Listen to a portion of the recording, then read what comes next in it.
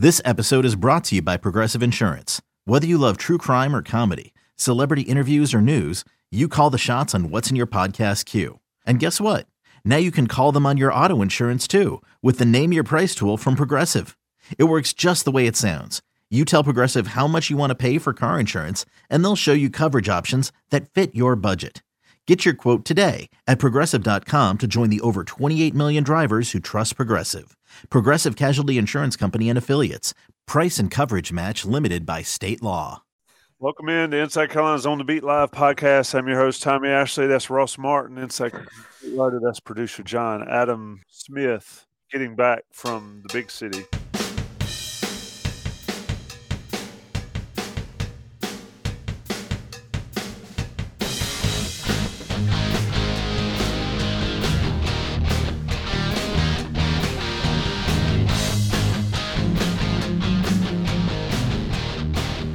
Right into it, boys. Ross Martin.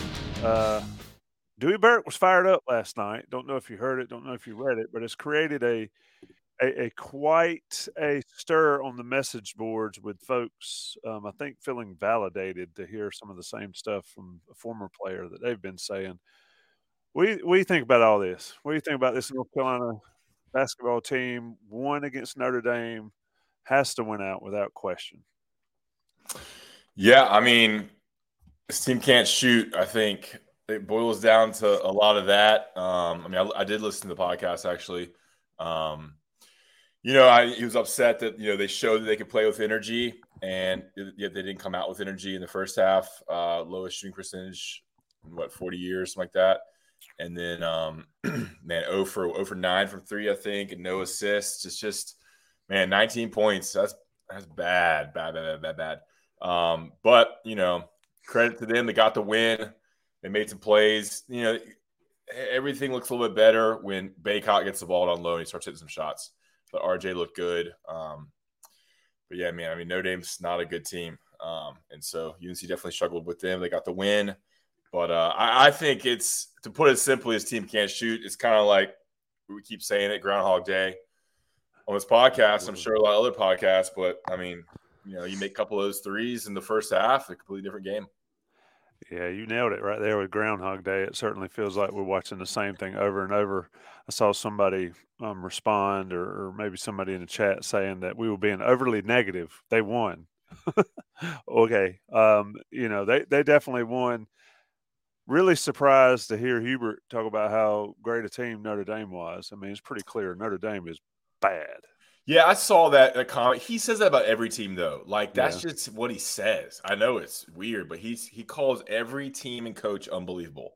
He has some go-to lines. I've never heard a guy who can rattle off the same phrasing for things. And unbelievable is what he uses to describe the opponent. It's just what it is. I don't know. Notre Dame. What's their record? 2 and something in the ACC, right? 2-15 now. Yes, Not a good basketball team. I don't care. They've got some good players, but they're definitely not a good basketball team. John B., get in here.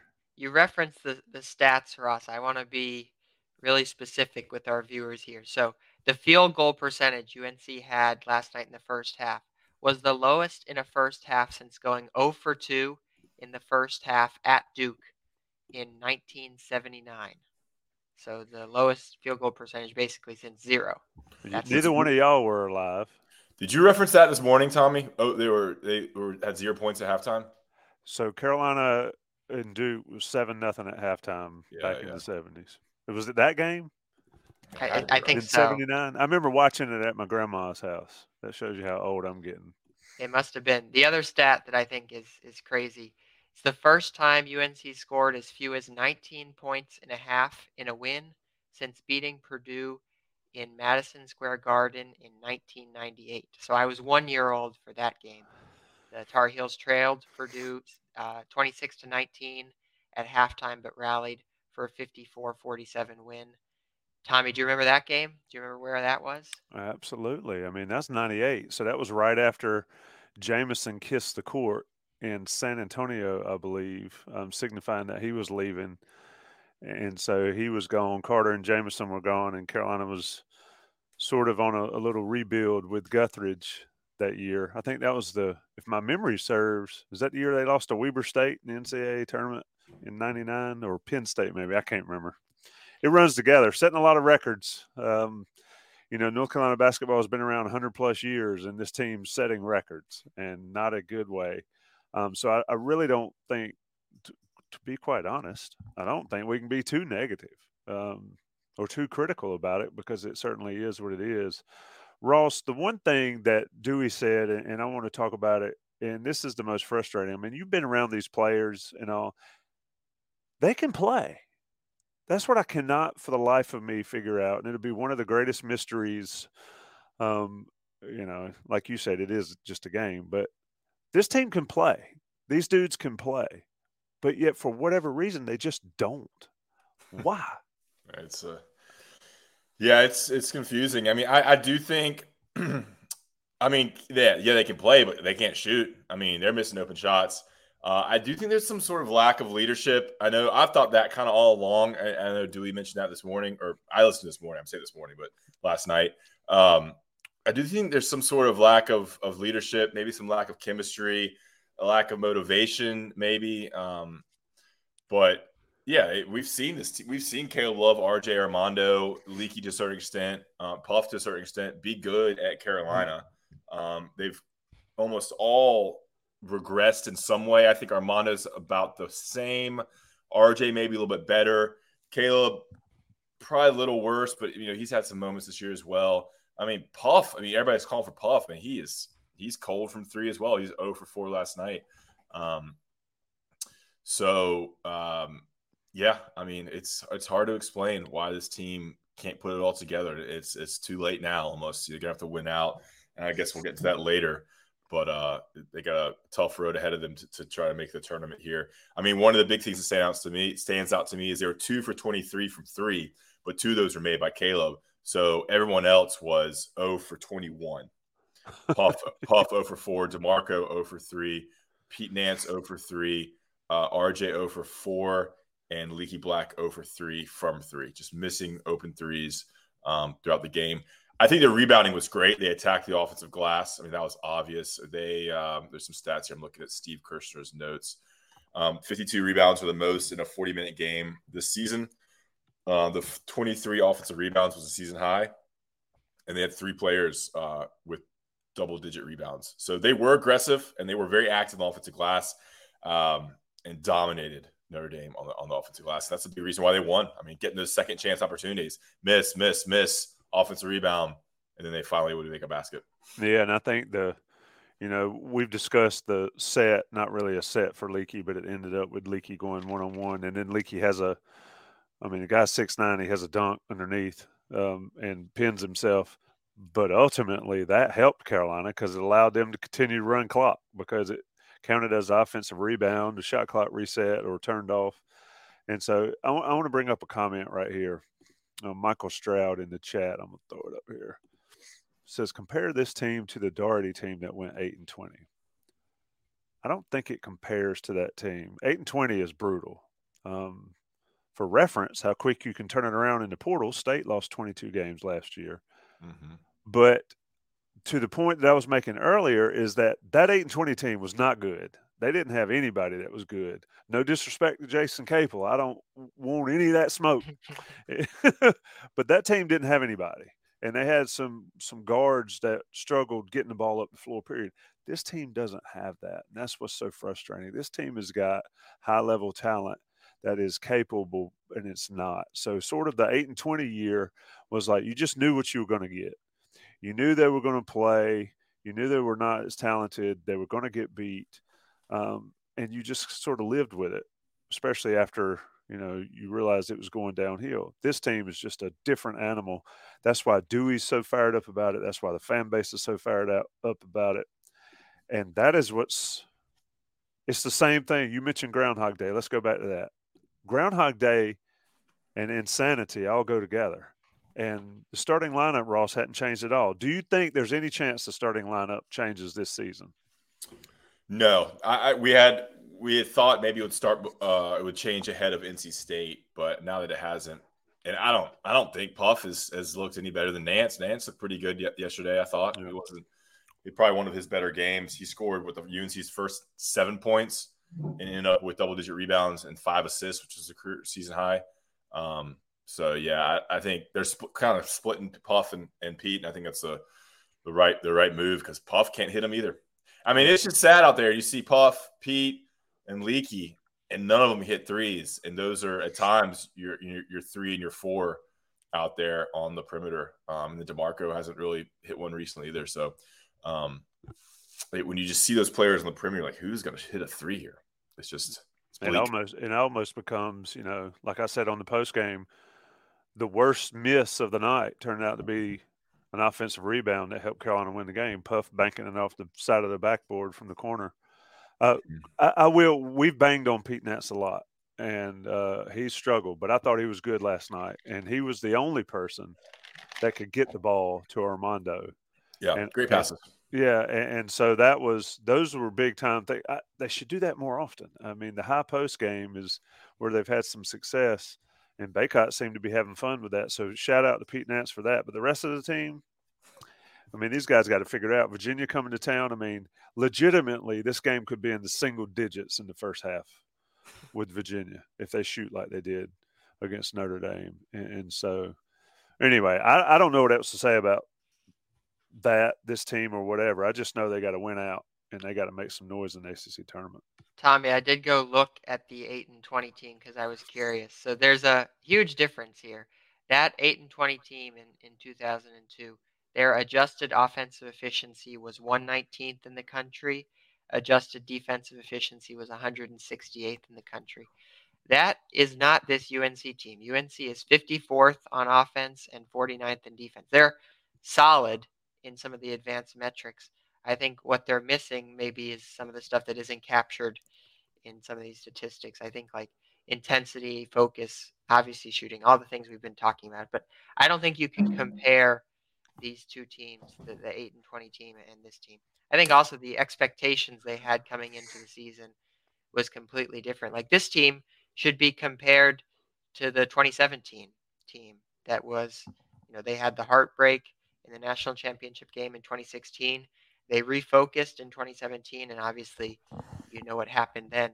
That's the team that this team should be compared to, but it just hasn't worked out this year. Yeah, and you can't compare an 8-20 team to a team that's. I mean, they're 17-11. They've doubled up on the amount of wins. I mean, this team is 17-11. It's been very disappointing, but they still have a winning record both overall and in conference, so it's hard to compare it there.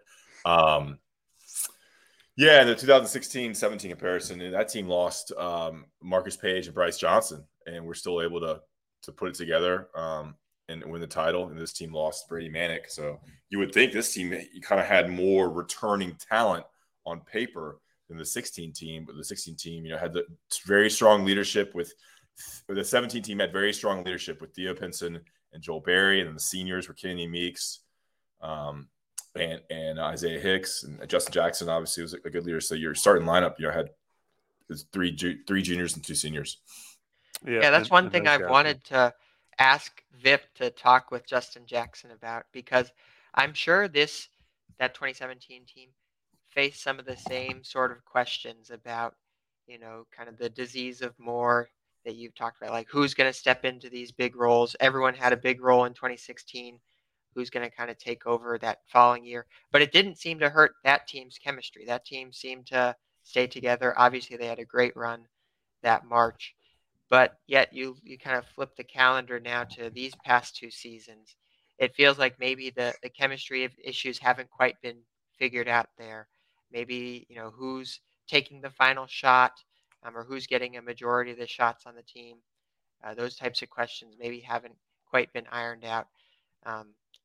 It's one of those, again, that intangible thing that maybe isn't captured in the KenPom numbers, but maybe I feel like that's been a little bit of a problem this season. Everyone trying to get their shot rather than focusing on setting up the others on the team and finding great shots for their teammates.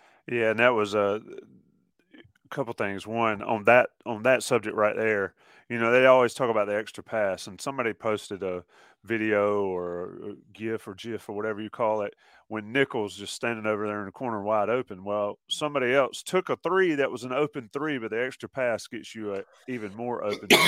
Let me say something about the 16 team. Justin Jackson did talk about that on one of our post-game podcasts. I asked him, and everybody talked about that. And he sort of set the record straight a little bit on that. Is that 16 team was top 5 in the country the entire year. They were good. This team last year was not good. They were just like they are this year, except they got hot when it mattered. So there's a little bit of a difference there. They did lose Page and Bryce Johnson, but they had guys, and they were always – it wasn't a shock that they went to the national championship game against Villanova like it was for this Carolina team last year. And then, of course, like they've all talked about, is they came back with a purpose. And for whatever reason, these guys hadn't done it. And that's what Dewey has hammered on the entire time is how do you have a taste of it and then not want to get back, not do everything you can.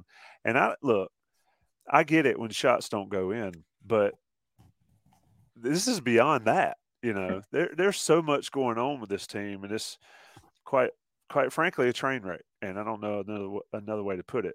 I see a question. Somebody started a question in the thing. Yeah, I was gonna bring up this question. It's a good one from Tony. If we want to start to shift the conversation a little bit to Virginia and the final 3 games of the season.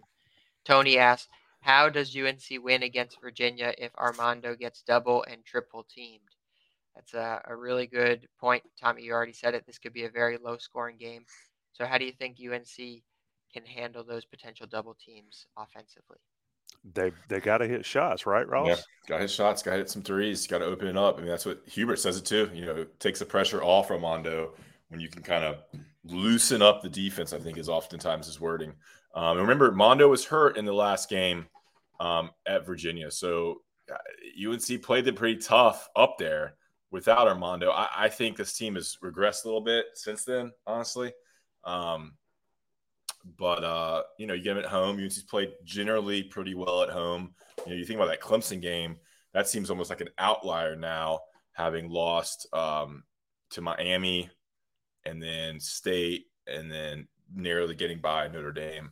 But, they hit, 14 or 16 threes, 15. I think it's against Miami, which was their season high at the point. And they turned it out the next game. They had their season low percentage against Miami. So who knows?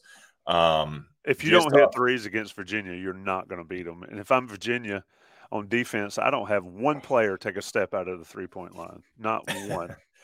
And the blueprint's out there what to do against Armando, right? I mean, there's enough tape now that there's no secrets. Like, they're seeing the success of what happens when you double team them, when you triple team them, when to bring the double team, what gives them the most difficulties. And they have staff or assistant coaches looking at all the tape, and so they're going to be very well prepared on how to handle that. But yeah, it's a very simple game. I mean, you have to hit open shots. And I thought they pushed the ball a little bit better against Notre Dame at times.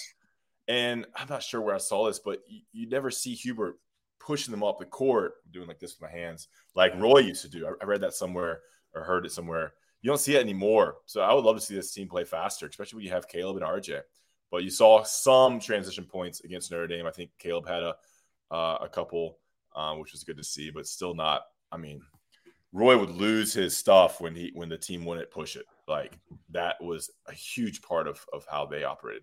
Yeah, well, listening to the On the Beat Live podcast, Ross Martin, John Bowman, and Tommy Ashley here. Adam Smith off tonight, watching Carolina women on the Gamecast mess around and give up an 8-0 run to Virginia Tech. So that's not going well either. Carolina and Virginia, what is that game, 5 o'clock Saturday?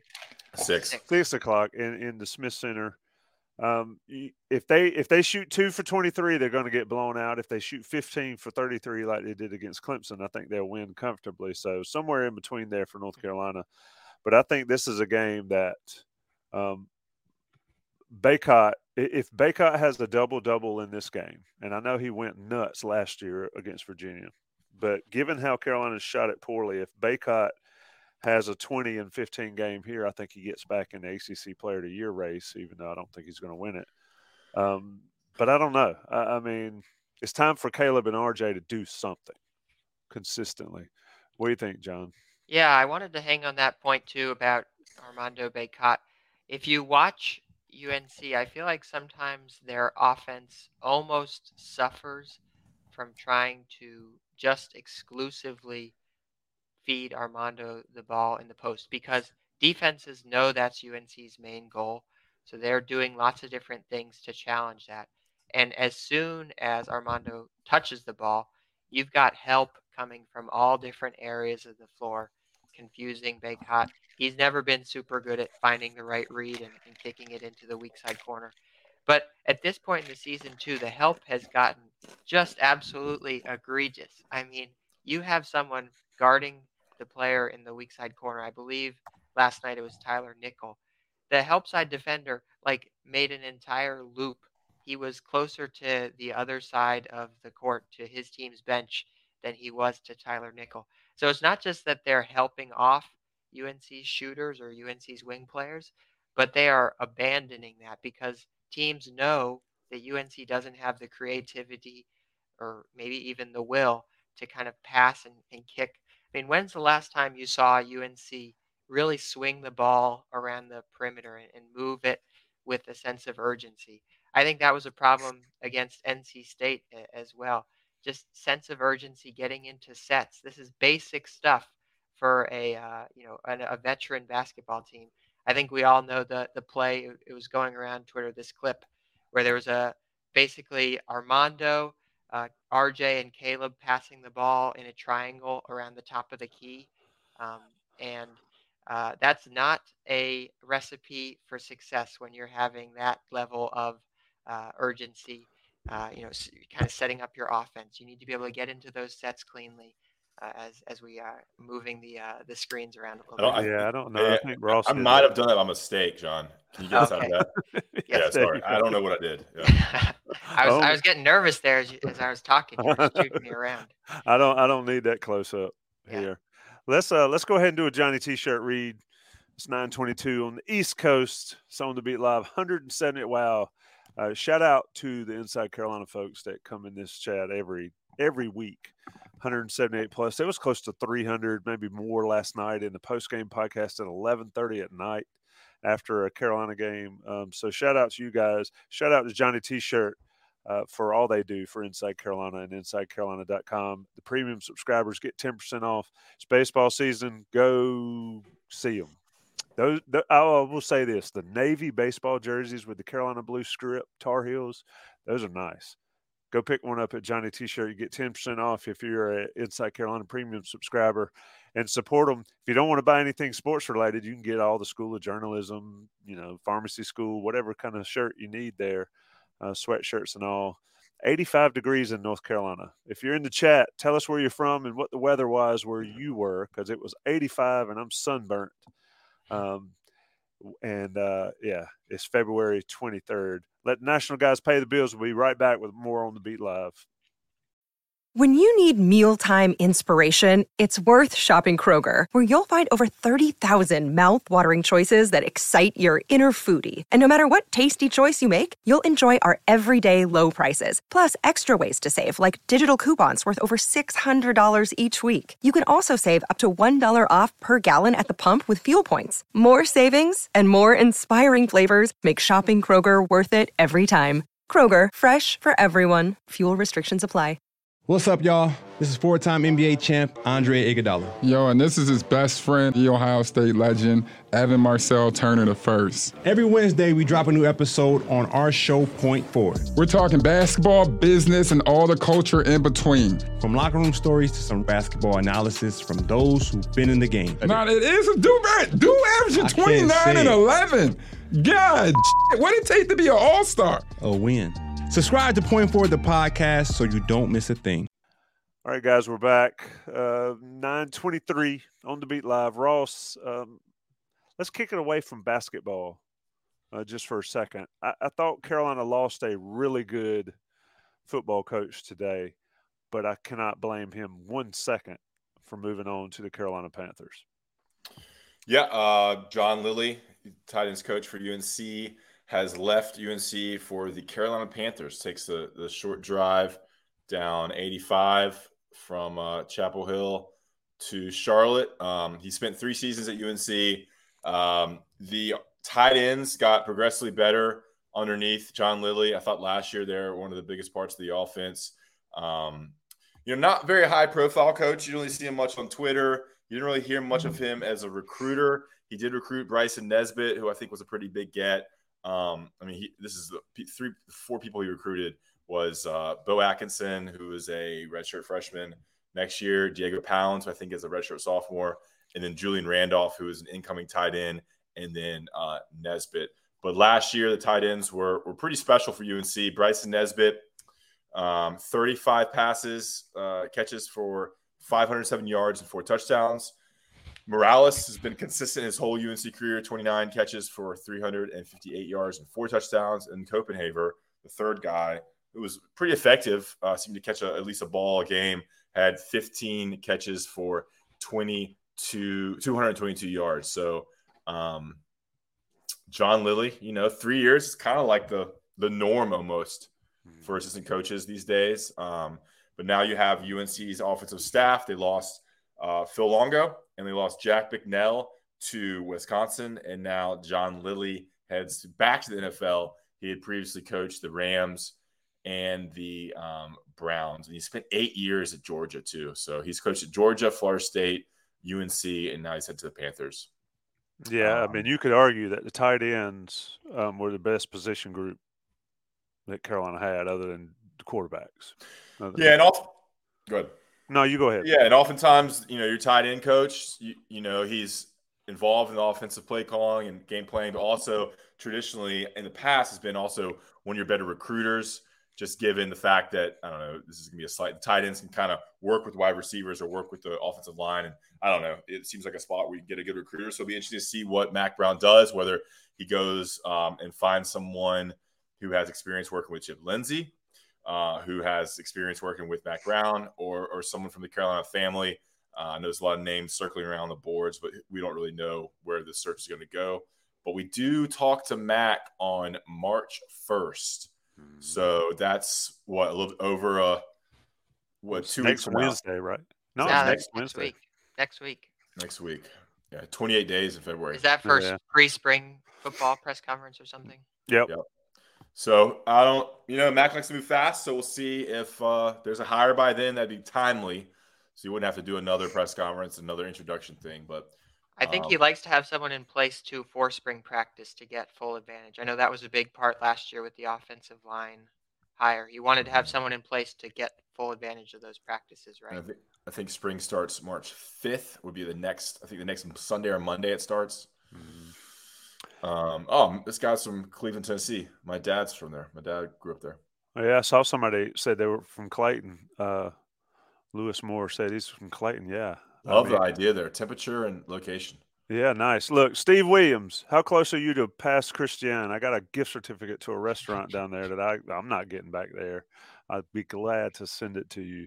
How about this? Wow. Sorry, I didn't mean to cancel you out there. Who'd you have up there? No, it don't matter. Cool. That's Alaska. It's Alaska, yeah. We got Alaska here, 20 degrees.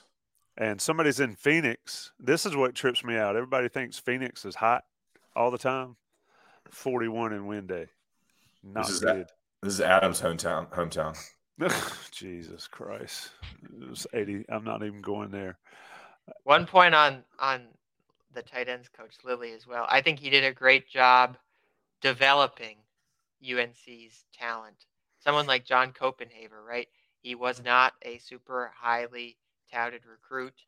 I think he was from Roswell, Georgia, was Copenhaver. But he's turned into a really, really productive player for UNC. And I think that's been a theme that we have harped on pretty consistently for UNC football, developing the talent you have, not just relying on, elite prospects to come in. So you're going to miss Copenhagen. You're going to miss Lilly from that perspective as well. He did a really great job with his position group. Yeah, and all those guys return. So you have all those guys return. They did lose Kendall Carr, who didn't really play much. I think he is at Coastal Carolina now. And you add in a freshman, Julian Randolph, who I think is kind of in the mold of Nesbitt, 6'5", 6'6", 220, 230, needs to put on some weight. Will probably be a project, but definitely has a talent there. So it'll be interesting to see, will they go young, hire some young guy, or John Lilly was kind of a more experienced guy, been around the block. It'll be interesting. The chat this is probably a question for Greg, but Do you have, because I know there's a limit. You can have 10 paid assistants, right? Do they have to be 5 and 5 on offense and defense? You could potentially hire a defensive coach. You can do it however you want. You just can only have 10, but now GAs and an analyst can coach on the field now, so you can have 300 coaches if you want, and if you had that kind of money. I mean, look at Alabama; they've got all these analysts and stuff that can coach. That can officially coach, legally coach now. But yeah, you don't have to. I don't think there's any set way you have to organize your coaching staff. It's just you don't want to shortchange a group. This is another reason for folks to be on the Inside Carolina premium boards is there's plenty of threads already on the Tar Pit talking about this tight end hire and who's possible there. Well, let me just throw this out there then. Lonnie Galloway returns. The tight end room mostly all returns. Why not throw the tight ends in with Lonnie Galloway and then go hire another defensive coach? Why not? Who thinks that's a bad idea? Hey, we know where the problems are on this team. I think you need to come with us on Monday or on March 1st and sit in front row and ask Mac that very question. I would say that, I think the tight ends do a little bit differently. You can't they do different things than the wide receivers. They're blocking, they're part of the run game, they attach to the offensive line and their pass protection as well. So there is some stuff they have to be taught separately, I think. But it's a fun idea, John. Really. Let's have 10 offensive coaches score 250 points. It doesn't matter what defense does. This is a comment from Garrett Chapman. He says, hire a defensive line coach. So that's an interesting comment there from Garrett. That's another theory. That discussion is pretty similar to Dontrez Styles' discussion. It is what it is. It is not going to change. Tommy, let's talk a little bit about baseball. Maybe we can swing to basketball at the end. But I know you've been doing your Monday shows with Scott Forbes. What's been the storylines of the baseball season so far? They lost the home opener to Seton Hall, ugly ball game, but they've won 4 straight since then. They go to East Carolina starting tomorrow at 5:00. That place will be a hornet's nest. I think this team can be pretty good. They've got a ton of talent. The pitching's going to be the deal, and they had a couple good midweek starts with Percival, who's a freshman, who was a stud, and Jake Knapp, who's a transfer, who's a stud. They got to figure out the weekend rotation, but Scott Forbes is a great dude, fun to talk to, gives you everything. It is so pleasant to talk to a coach. Greg and I talked to him pregame or preseason and ask about the pitching rotation. He turns around, he grabs all his notes, and he goes on for 6 minutes about the pitchers, telling each and everything you can get, talking about it. So it's just a different animal with baseball. Carolina baseball is fun. Ross, I heard you say on the scoop that you went to a couple games. It's awesome to go over there. I'm going to go to the Bosch on Wednesday after Mac. I'm going to try to get there every Wednesday when they play. So it's a fun time. You can get in the game for less than you can buy a beer at the game. So there's really no excuse to not get to the Bosch. And this team could be pretty good. You got a press pass, right, Tommy? Yeah. I went Friday, actually. And Tuesday, it's just like I had nothing to do, so I just went over there on Tuesday. So it was nice weather. I can't talk to you much about the team, but it looks like they got the bats pretty hot Tuesday and Wednesday, which that's good, right? It's got to be good to see, just getting some hits, right? It is. They hit some home runs. They scored some runs. Longwood was terrible, and Adam Smith. Live is that from Raleigh, Durham? Well. Can you hear me? Yeah. Great quality. Where are you, Adam? I'm at gate C11 at RDU. Can you give us a traffic update?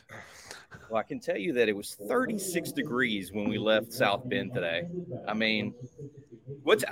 noticed, Ross, I know I've been messing with you. You announced that spring is here in Chapel Hill, right? Yeah, Tommy chimed in, said it wasn't here. It's supposed to be 53 degrees and cold tomorrow and raining. Yeah, 85 today. I don't know. It was 85 today? Yeah. It was close, yeah. Oh, my God. Can't you see this sunburn? Well, you look great, Tommy. You always do. Yeah, but if you take that head out down here, you're going to get roasted early. It looked like your shirt. Look, Adam, what'd you see that we did not see in South Bend on Tuesday night or whenever it was, Wednesday night? What all have y'all talked about? I'm assuming shooting woes and offensive ineptitude and all that. Is that what we've discussed? How about you tell us about the post scene? Like, what did the players talk about after? Like, what was kind of the scene after? What happened at halftime too? That was my biggest takeaway, and I'm kicking myself that I haven't done more on it. I'm going to try to get it in the preview stuff for UVA. I'm mad at myself. I ran out of gas the other night. I don't know if y'all can hear these announcements. It's pretty damn loud. What do I need to do to stop that? I guess, I've got a microphone here. Tell them you're busy. Right.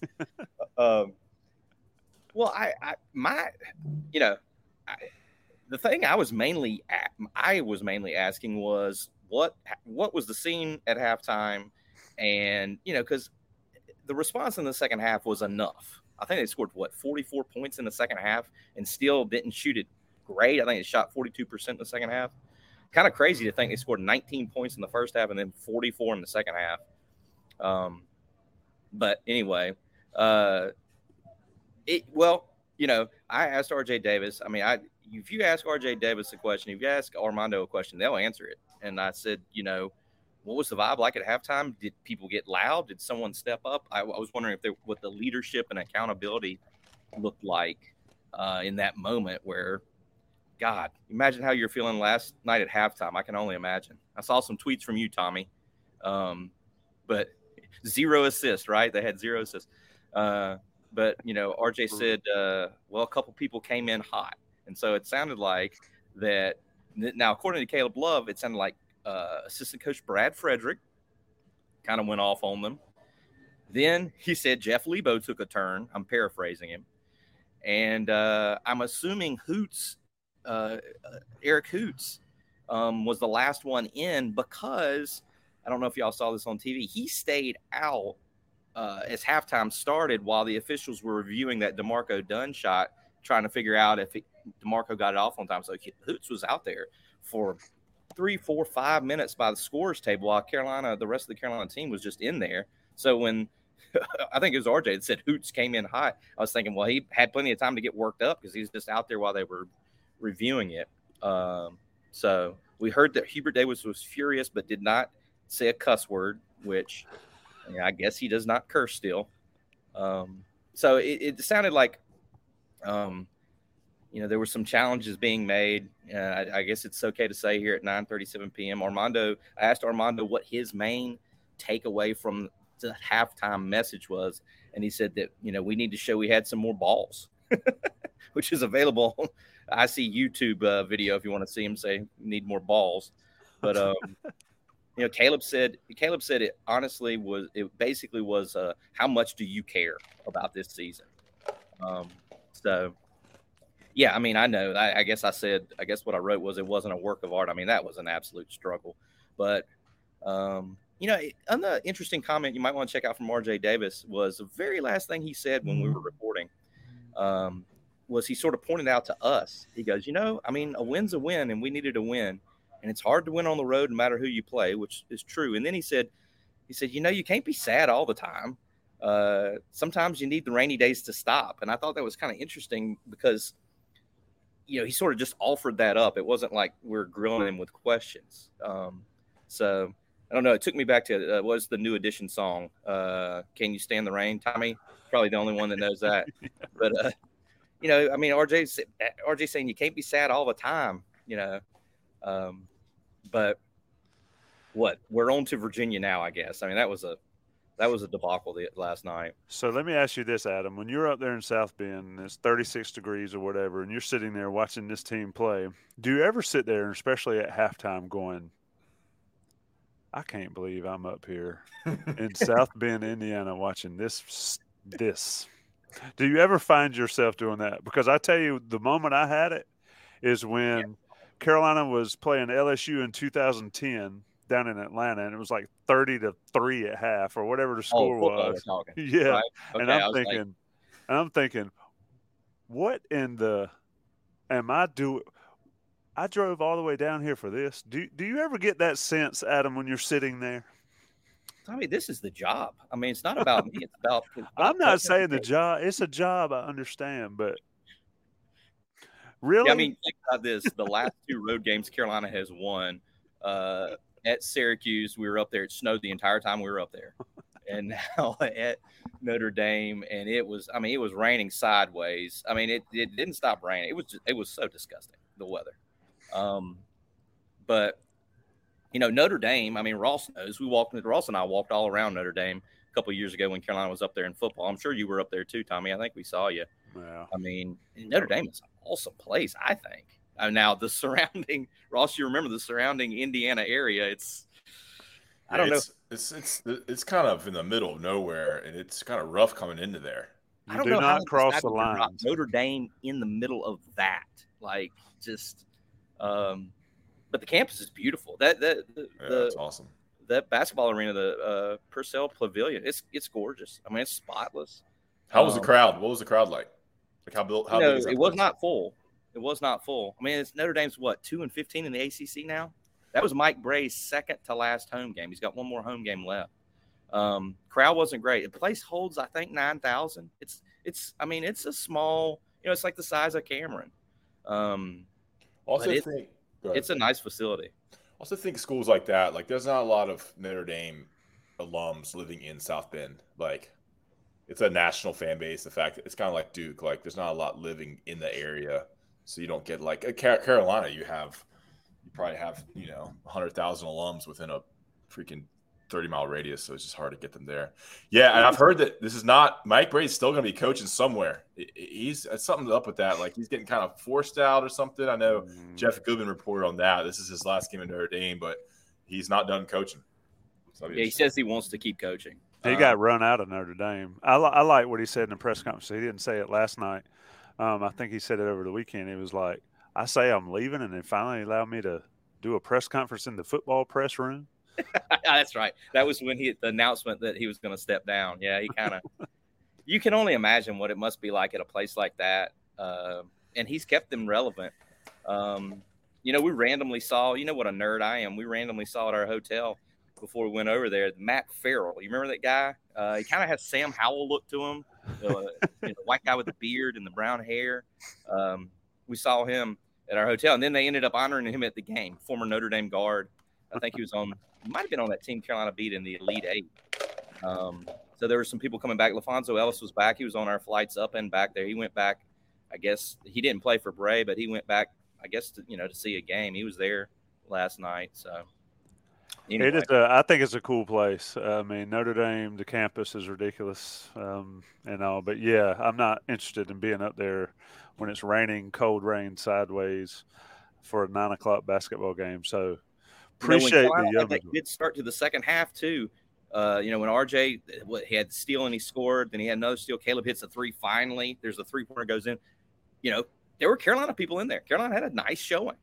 Carolina had a good showing at Louisville and at Pitt too. Like you forget when they're playing bad, they don't have anything to cheer about. They had that nice little burst to start the second half. And you're like, oh yeah, that's right. Carolina has a pretty good crowd here. There's plenty of Carolina blue, in the building. So they woke up a little bit when the team woke up. So Adam, what do you think now? Heading Virginia at home, 3 games left.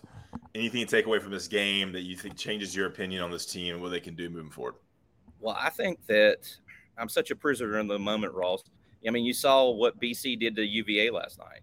And, heck, if Carolina's not careful, BC's going to jump them in the standings. But, I think Virginia has not been playing great, and they've been winning. I think they had won 11 of their previous 12 before last night. And they have been able to win. And, I don't know. I feel like Carolina – I think Carolina wins the game Saturday. I don't know why. Maybe I'm crazy.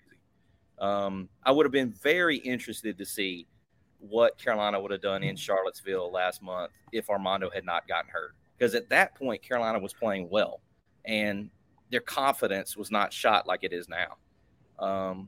The confidence of this team is just – they are, in my opinion, so intrinsically aware of the stakes and everything. And they're so aware that they haven't made shots. They just know it when they line these things up. I mean, Hubert and Armando have basically said, when you listen to them, when you really listen to them, they have basically said it is going to come down to us just making these open shots because they are so there. I'm sure you guys saw them on TV. But Ross, I mean, I feel like Carolina, if they can get it together, if they can play like they're capable of it at home, I think they beat Virginia. I mean, it's going to be a lot.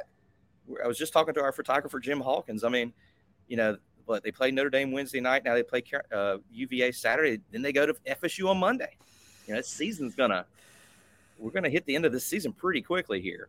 Look, if they beat Virginia, it's a 2-game win streak. You would think they can handle Florida State. And then look, it's Duke at home on a 3-game win streak. Your confidence probably up a little bit. You probably play a little better. Senior day. I don't know what that means anymore with all the COVID years, and Leakey's had 3 senior days already. But that kind of, if they beat Virginia, it kind of gives you some ideas that maybe they could win out. Duke's playing well right now, I think, but Duke, playing at home, crowd will be rocking, knowing what's at stake, it kind of makes you think a little bit differently now if they can beat Virginia. I think if they beat Virginia, let's say they beat Virginia Saturday night, I think on Sunday or whenever everybody updates their stuff, I think they're off the bubble for that in that particular moment if they beat Virginia. Virginia will be a quad 1 game. Virginia's still the highest ranked ACC team in the net. They took a huge drop in KenPom. But, I think, if UNC wins the game Saturday night, they wake up Sunday momentarily in the field. Then you got to not lose to FSU, and then you got to try to beat Duke and do the work in the ACC tournament. But, as ugly as Notre Dame was, I think it's huge to win the game and to feel good about yourselves and to prepare for what they know is a huge, huge opportunity on Saturday at the Team Dome. What a sad state of affairs where we're just hoping and praying they're off the bubble. You're right.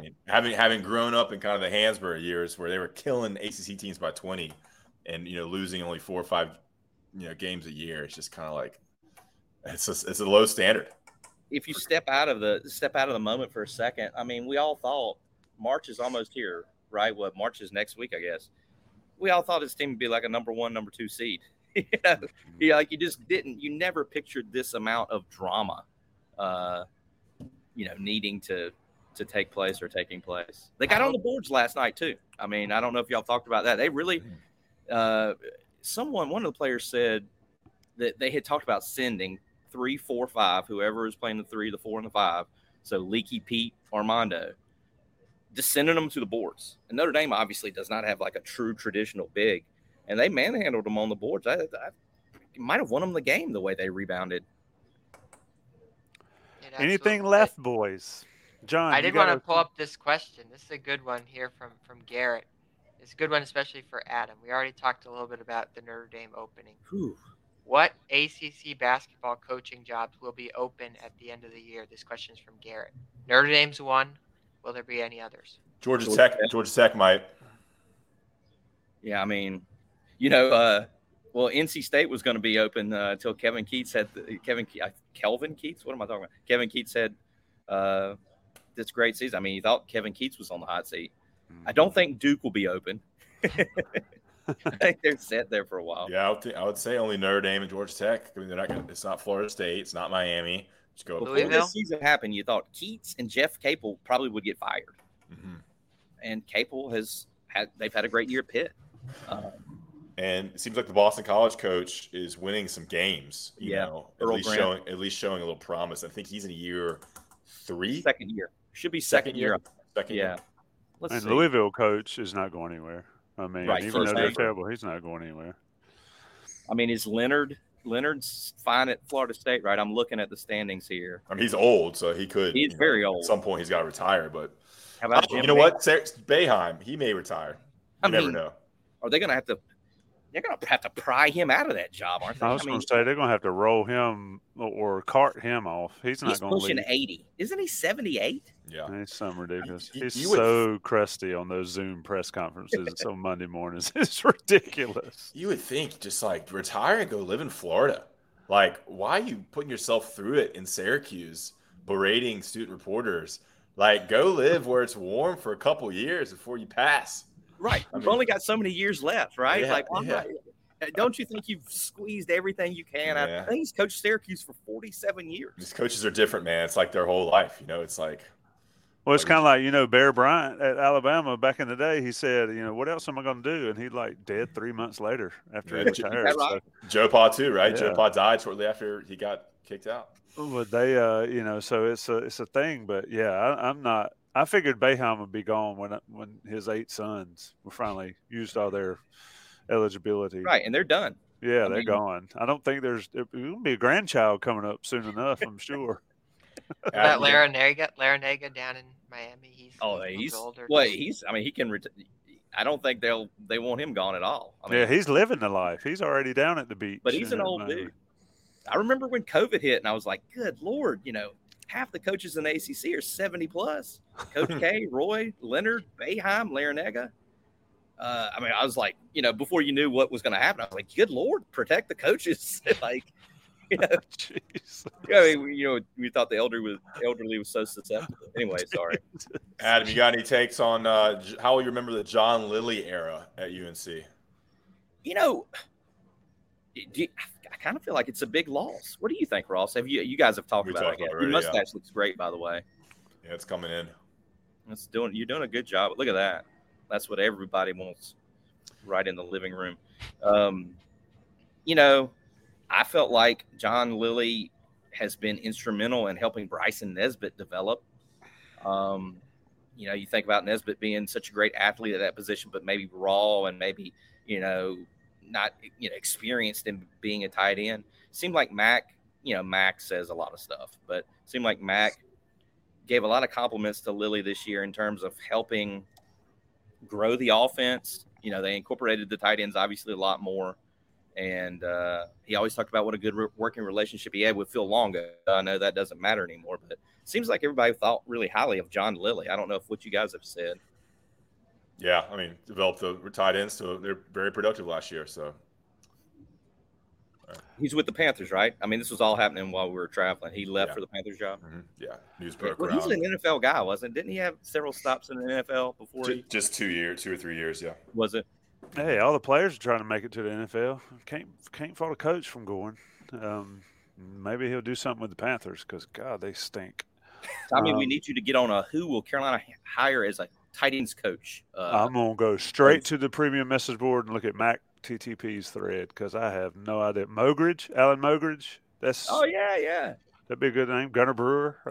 Those type guys. But who knows, man?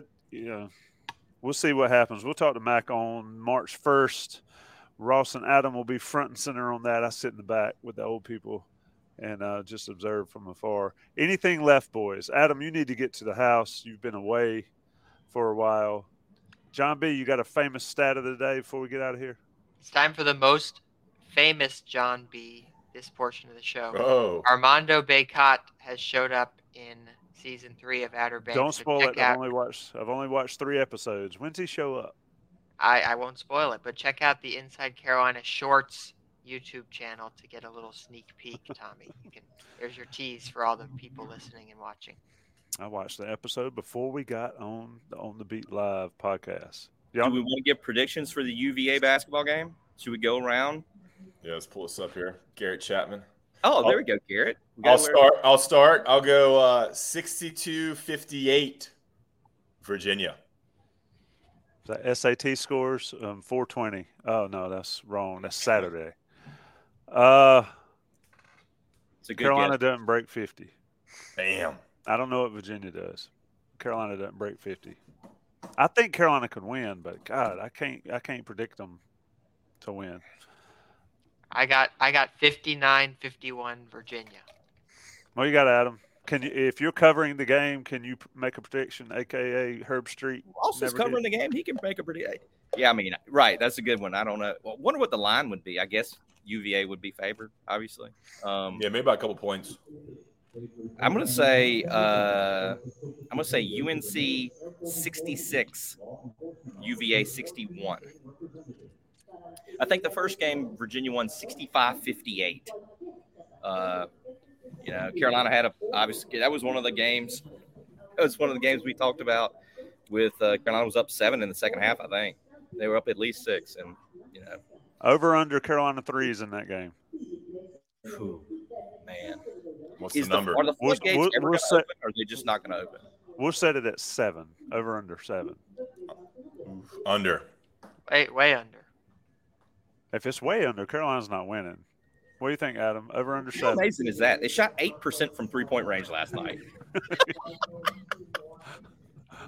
I mean, what over under? What's the number?